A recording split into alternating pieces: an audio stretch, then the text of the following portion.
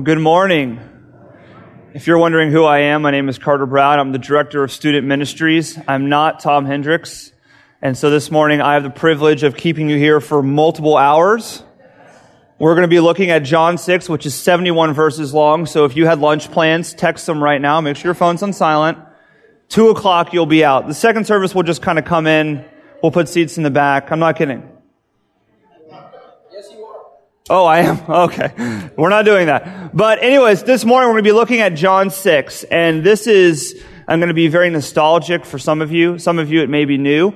But I think most of us in this room have heard this story before, whether we've studied it or whether we've had it in Sunday school or we saw a picture of it in one of those little Bibles for kids where Jesus has the bread and a big smile on his face, or whether we've just heard it in passing, or whether someone used it as skepticism towards Christianity.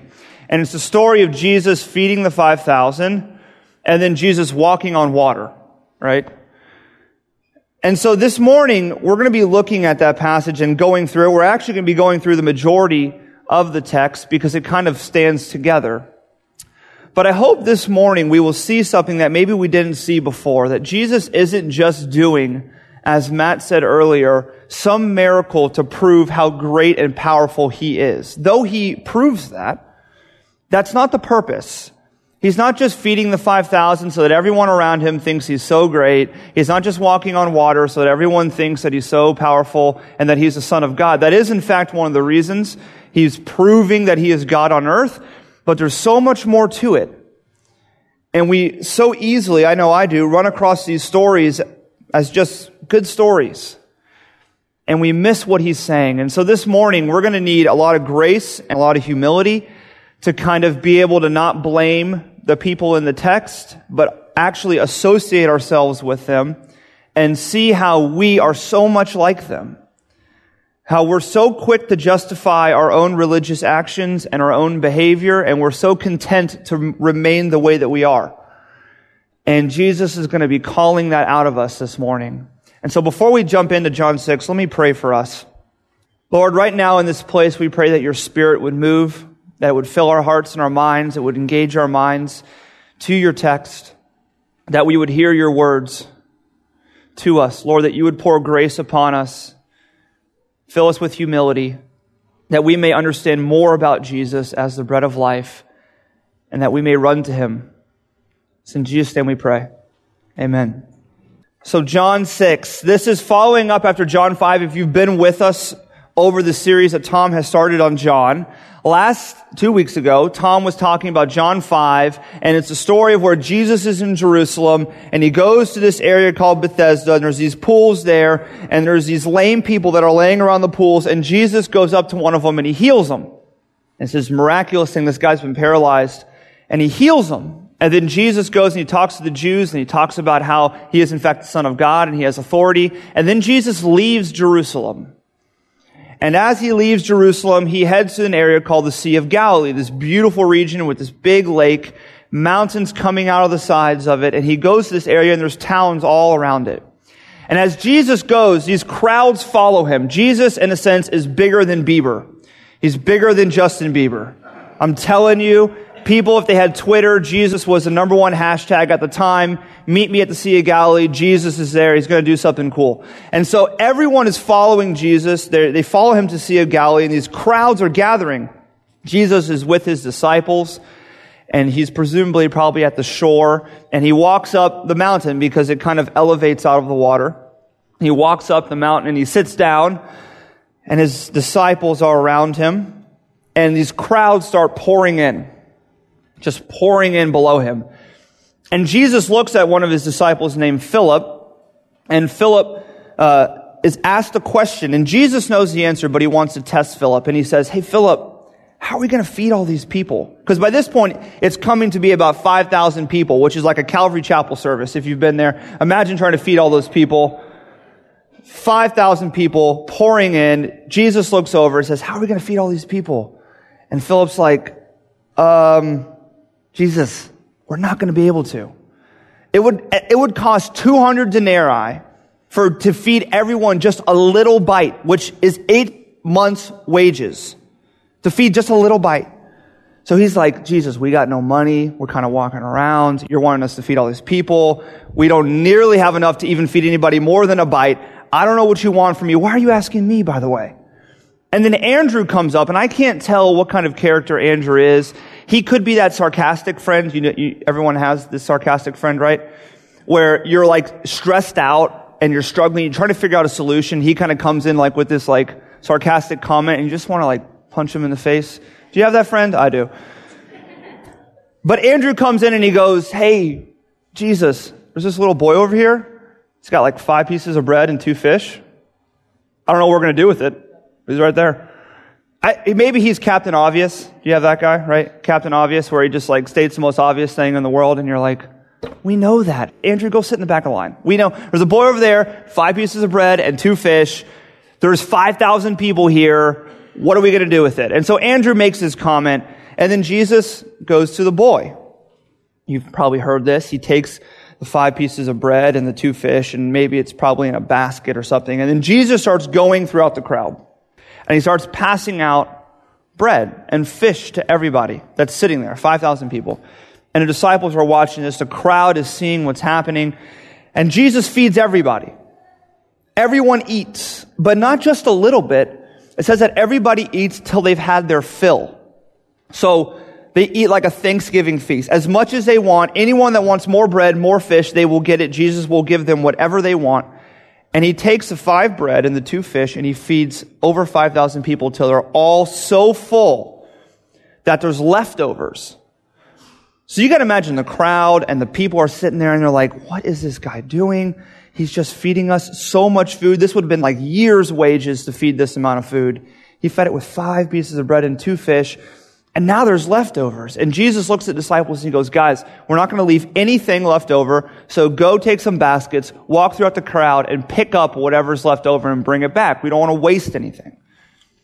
And so they go, and you can imagine they're all going, they're picking up the bread that's left over. Are you done with that? Okay, he puts it in.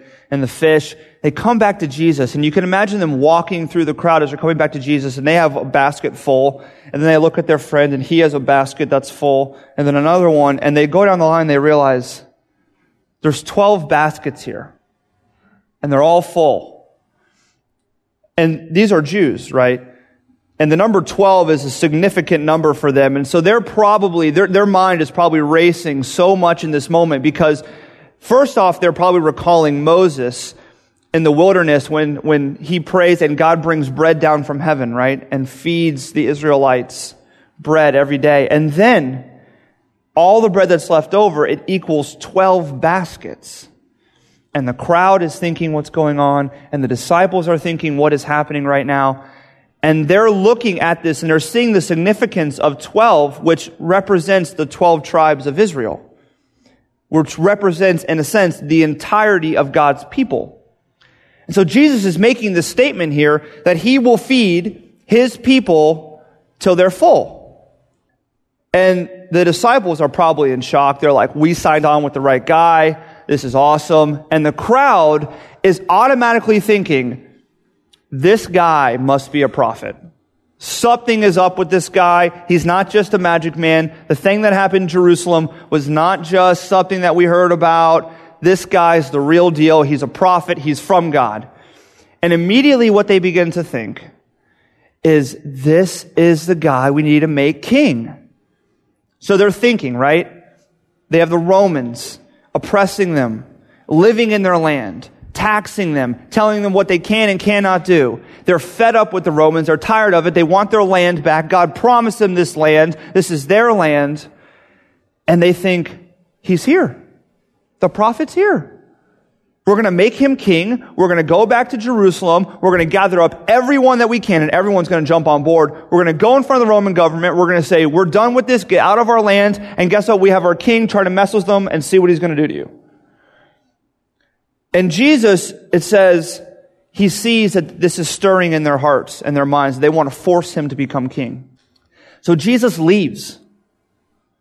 Could you imagine, just put yourself in their situation for a second. Could you imagine how insensitive they would view Jesus, right? a prophet from God, they assume, doing miraculous things for God's people, making this statement that he gives God's people till they are full. And they are thinking that they want to make him king. And this guy, Jesus, just leaves. There's no way he could be our Messiah. He doesn't care about us. God cares that we are under the Roman government and we are taxed by them and they are living on our land and this is God's land, not theirs, and they put us through all types of oppression. And if God were to send a Messiah, he would come and he would care about us and he would restore victory to Israel. And Jesus just leaves. And the disciples leave and they go on the boat and they're crossing the sea and they're going to Capernaum. And halfway through the story, as they're going across the water, Jesus is not with them. And then Jesus starts walking on the water. The disciples become afraid, and Jesus calms them down, and they make it to the other side. And the crowds aren't done with Jesus. So they follow where the disciples were going, and they meet in Capernaum. And when they get to Capernaum, Jesus is there as well. And that's where we pick up the story in John chapter 6, verse 25. Here's what it says. When they found him, it's the crowds, on the other side of the sea, they said to him, Rabbi, when did you come here? So they realized that Jesus didn't leave with the disciples, and they're thinking, Jesus, how'd you get over here? Because you weren't with us, you weren't with them, it's a long way across the sea. So they're picking up on something happened, but they don't know exactly what happened. But they say, well, forget it, we just want to make this guy king, let's figure it out. So Jesus answers in verse 26, Truly, truly, I say to you, you are seeking me not because you saw signs, but because you had your fill with the loaves. I'm going to read that again. They come and they say, when did you come here? Jesus answered them, Truly, truly, I say to you, you are seeking me not because you saw signs, but because you ate your fill of the loaves. So Jesus kind of cuts right to the core. You see this all the time with Jesus. He doesn't play games, right? They come to him and they say, Jesus, how'd you get here? And Jesus immediately doesn't even answer the question. He just says, do you know why you're here? You're not here because you saw me do something miraculous, and now you're interested in me. You're wondering who I am. That's not why you're here. You're here because I gave you food, and a lot of it. And you want more of what I can give you. This physical gift, you want more of it. That's why you followed me. And they're probably sitting there like, oh, Jesus, calm down there. Yes, we want some more of that bread, but we want to make you king too. I don't know if you know that. We're about to try to do that. And Jesus cuts right to the core of their motivation. Why are they seeking after Jesus? Because they want him to give them stuff. Victory, success, bread, physical gifts. They're totally missing why Jesus just did the miracle. They're thinking that Jesus is there to provide for them physical things that will make their life better, more comfortable, more satisfying. That's what they want. They want to make him king. And Jesus cuts right to that. And so they respond to this statement. Jesus says, Truly, truly, I say to you, you are seeking me not because you saw signs, but because you ate your fill of the loaves. Do not labor for the food that perishes, but for the food that endures to eternal life, which the Son of Man will give to you. For on him God the Father has set his seal. And so Jesus says, listen, don't labor for that stuff. I know why you're here. I know why you came to me. You want me to give you things. You want me to make your life better, to fix the situation that you're in. Do not come to me for that reason, because the things of this world, they spoil. But come after the bread that endures to eternal life, which I, the Son of Man, will give to you. And so they're interested in this. This is cool with them. And so they respond. They said to him, what must we do to be doing the works of God? So they hear Jesus give them this proposition. He cuts right to the core. They're convicted a little bit probably. And they say, okay, Jesus, you're promising some bread that's eternal. This is better than bread that spoils. We get it. We want that. Give that to us. What do we need to do to get it? You're going to give us some bread of eternal life that won't spoil. Tell us how we can earn it. What do you want from us, Jesus? You're going to be our king. So we as servants will do what you want because you're going to give us something great, eternal bread that doesn't spoil. Wow. What do we do? And this is probably my favorite verse in the entire chapter. Jesus answers them. This is the work of God, that you believe in him whom he has sent. So they're asking Jesus, what does Jesus want them to do? To earn this eternal bread, to earn this gift that God is going to give them. And Jesus responds, he goes, you don't get it. The gift of God, the work of God, is that you believe in me who he sent. It's not that you do anything. I'm not asking you to do anything.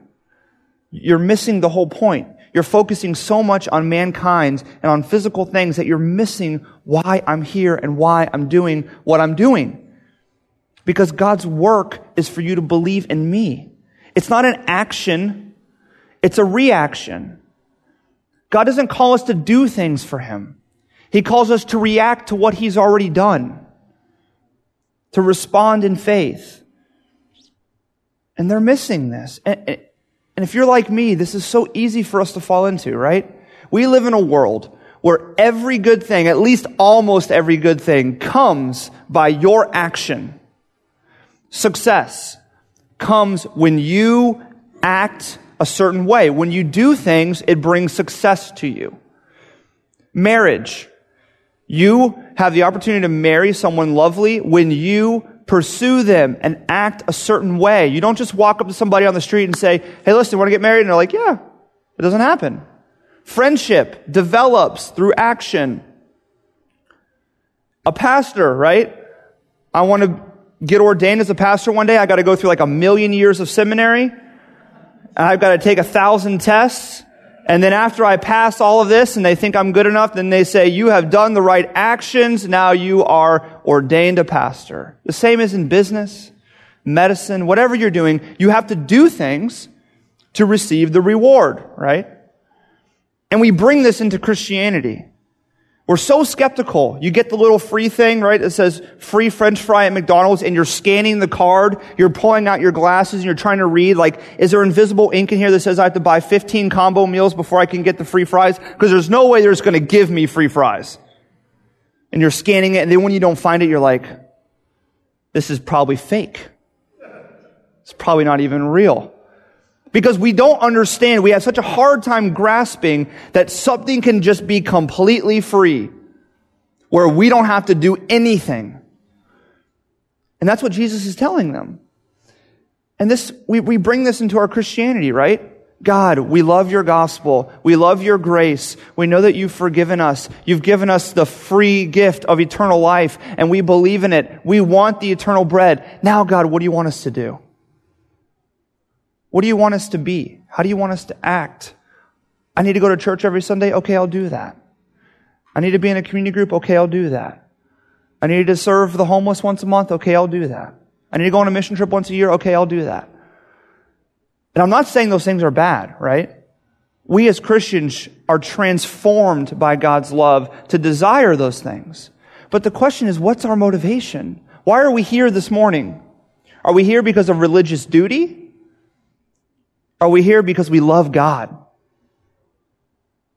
And that's what Jesus is getting at, is that we focus so much on physical things, on man, and the things that can come here, that we miss that the gospel is the good news that Jesus has done it for us. That the work that God requires has already been done. And they're struggling with this, just like we do. So they say to him, in verse 30, then what sign do you do that we may see and believe you? What work do you perform? Because our fathers ate the manna in the wilderness, as it is written. He gave them bread from heaven to eat. And so they're saying, okay, we're kind of tracking with you, Jesus, but listen, what are you going to do to show us that this is actually true? And we got to stop for a second and not kind of cast judgment upon them. Because at least they see belief as something very, very important. They're not going to just believe on a whim. They're not going to just be swayed by emotion. They understand that belief and faith is not just socially conditioned. It's not just the culture you were brought up in. If they're going to change their belief, if they're going to believe in Jesus as the Son of God, the Messiah that brings eternal bread from heaven, that they don't have to do anything for, which is totally contrary to the religion that they are upholding and the lifestyle they live, They want to see Jesus do something, which is interesting because they just saw him feed 5,000 people, including them, right? They want to see something great. They want to see God prove it to them. Show us something physical, right? That will make us believe in you. They want God to prove his worth to them. And Jesus isn't in a popularity contest here, and so he's not going to do anything. But he's going to talk with them. He's going to speak to them truth. And he says to them in verse 32, "Truly, truly, I say to you, it was not Moses who gave you the bread from heaven, but my Father who gives you the true bread from heaven. For the bread of God is he who comes down from heaven and gives life to the world." And they said to him, "Sir, give us this bread always." And so he realizes what's happening. What's been happening this entire time is they're so focused on man, on physical things, right? He says, listen, guys, it wasn't Moses that brought the bread down. It was God that brought the bread down. Don't you get that? You don't need to worship and focus on the physical things. It's God that does all of this. And they respond, they say, okay, give this to us. We want that. I mean, I don't know if you're like me. Maybe you are. But I look at my life and I realize how often I focus on things that are physical. It's really sad. Look at the language that we use, right? I believe, our mission trip. I serve the homeless. I'm growing as a person. I'm becoming more Christ-like. And not to say that there's not action involved, but who is the focus on? Who are we looking at and praising so often for these things? Our prayer life, right? This is convicting. Look at your prayer life. What is the percentage of time that you spend praying for yourself and for other people compared to the amount of time that you spend praising God for who he is? If you're like me, it's like at least 80-20. Even when we talk to God, we want him to do things for us. And sometimes they're really good things, and God wants us to bring those to him. He wants us to bring our cares and our needs and our pain and our struggle to him. But we're so disproportionate. We care about ourselves and our friends more than we care about God. And Jesus says, enough with that. I want you to understand who God is and why he's worthy of praise and why I did what I just did in feeding all of you. And so he spells it out very clear, and he says this. Jesus said to them in verse 35, "I am the bread of life. Whoever comes to me shall not hunger, and whoever believes in me shall never thirst. But I said to you that you have seen me, and yet you do not believe. All that the Father gives me will come to me, and whoever comes to me I will never cast out. For I have come down from heaven, not to do my own will, but the will of my Father who sent me. And this is the will of him who sent me, that I should lose nothing of all that he has given me, but raise it up on the last day. For this is the will of my Father, that everyone who looks on the Son and believes in him should have eternal life, and I will raise him up on the last day." Jesus just gives 5 verses of just straight gospel text. That I am the bread of life, and if you're hungry, if you have a need, a desire, if you want eternal bread, something that won't spoil, that won't perish, that will endure even past death, come to me, and I will fill you till you are full, just like I did when I fed 5,000 of you. I will do that to your soul. But what you have to understand is I'm not asking for you to do anything. I don't even need you to do anything, nor can you do anything to even warrant a piece of it. I will do it all. Just as I walked around and passed you all the bread and you did nothing to multiply it, I'm going to do the same thing here. That if you believe in me, Jesus, who God has sent, who does the will of my Father, I will raise you up on the last day. And you will be with me. That's what he says to them. That's the gospel, that God does not require anything from us, but only a reaction from us. That Jesus is not only our end, but he's our means. That he is our reward, and he is the one that gives us the reward at the same time. And Jesus is calling us out of our concern with ourselves and physical things and our desire to fit God into this box that we want Him to be our king and we want Him to do this, and this. And if He doesn't do that, then we're going to totally, really doubt the whole thing. Because God should be doing what we want Him to do. And when He doesn't, you're going to have to prove it to me, God. You're going to have to show me that I should really kind of stick with this. Because to be honest, I want the bread that spoils more than I want the eternal bread. And Jesus cuts right to my core and hopefully to yours as well. And He ends with something that I think threw a lot of people for a loop. And a lot of people said, that's it. This guy's totally crazy. We're out of here. In verse 48, here's what Jesus says. He's ending the discussion. And He says this, I am the bread of life. Your fathers ate manna in the wilderness and they died.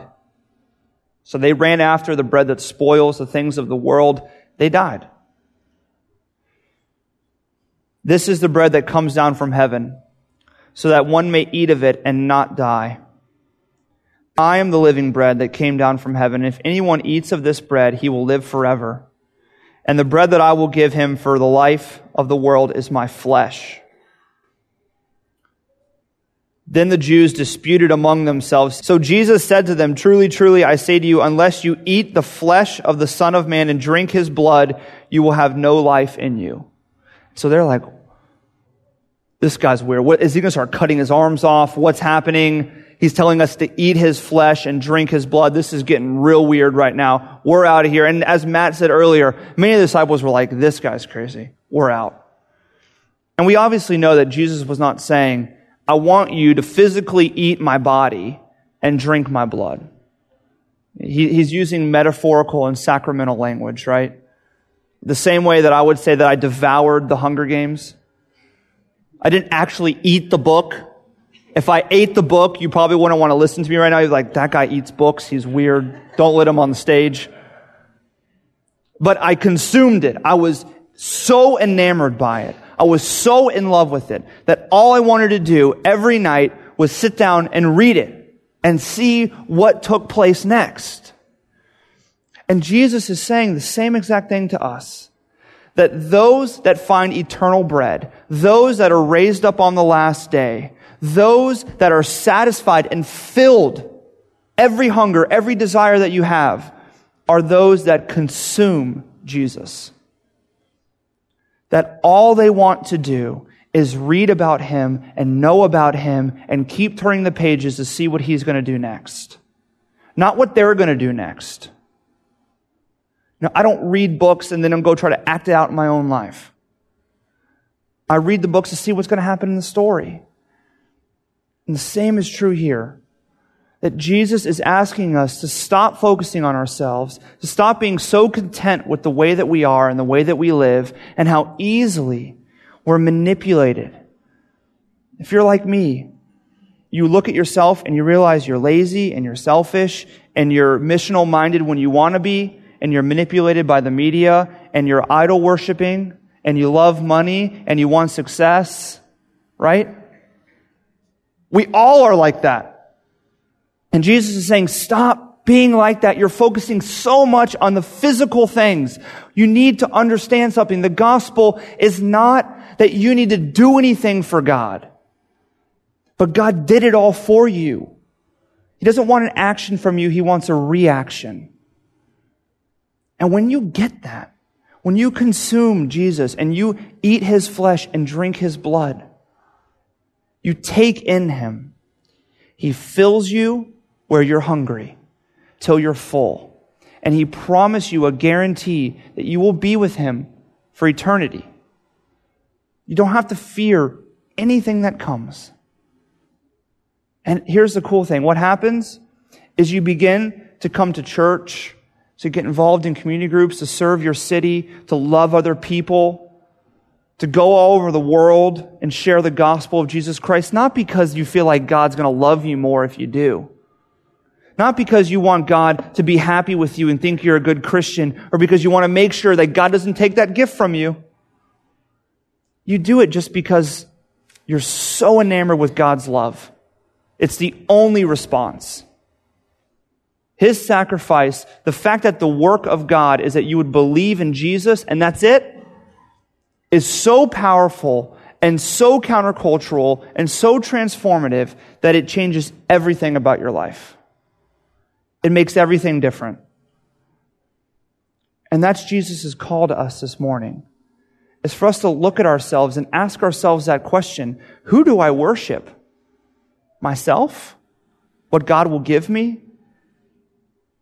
Maybe even my good actions that I think will make God happy? Or is it just solely Jesus? What motivates me to live the way I live, to be here this morning? Is it love for God and His faithfulness, His work for me? Or is it because I think I need to do things for God? Because Jesus cuts right to that. And He says, listen, guys, I'm the bread of life. Come to me and you will be full. You can't fill yourself. Only I can do that. And that's our challenge, and that's God's prayer this morning, that He would give us the grace and the humility to do that and to see that happen in our lives.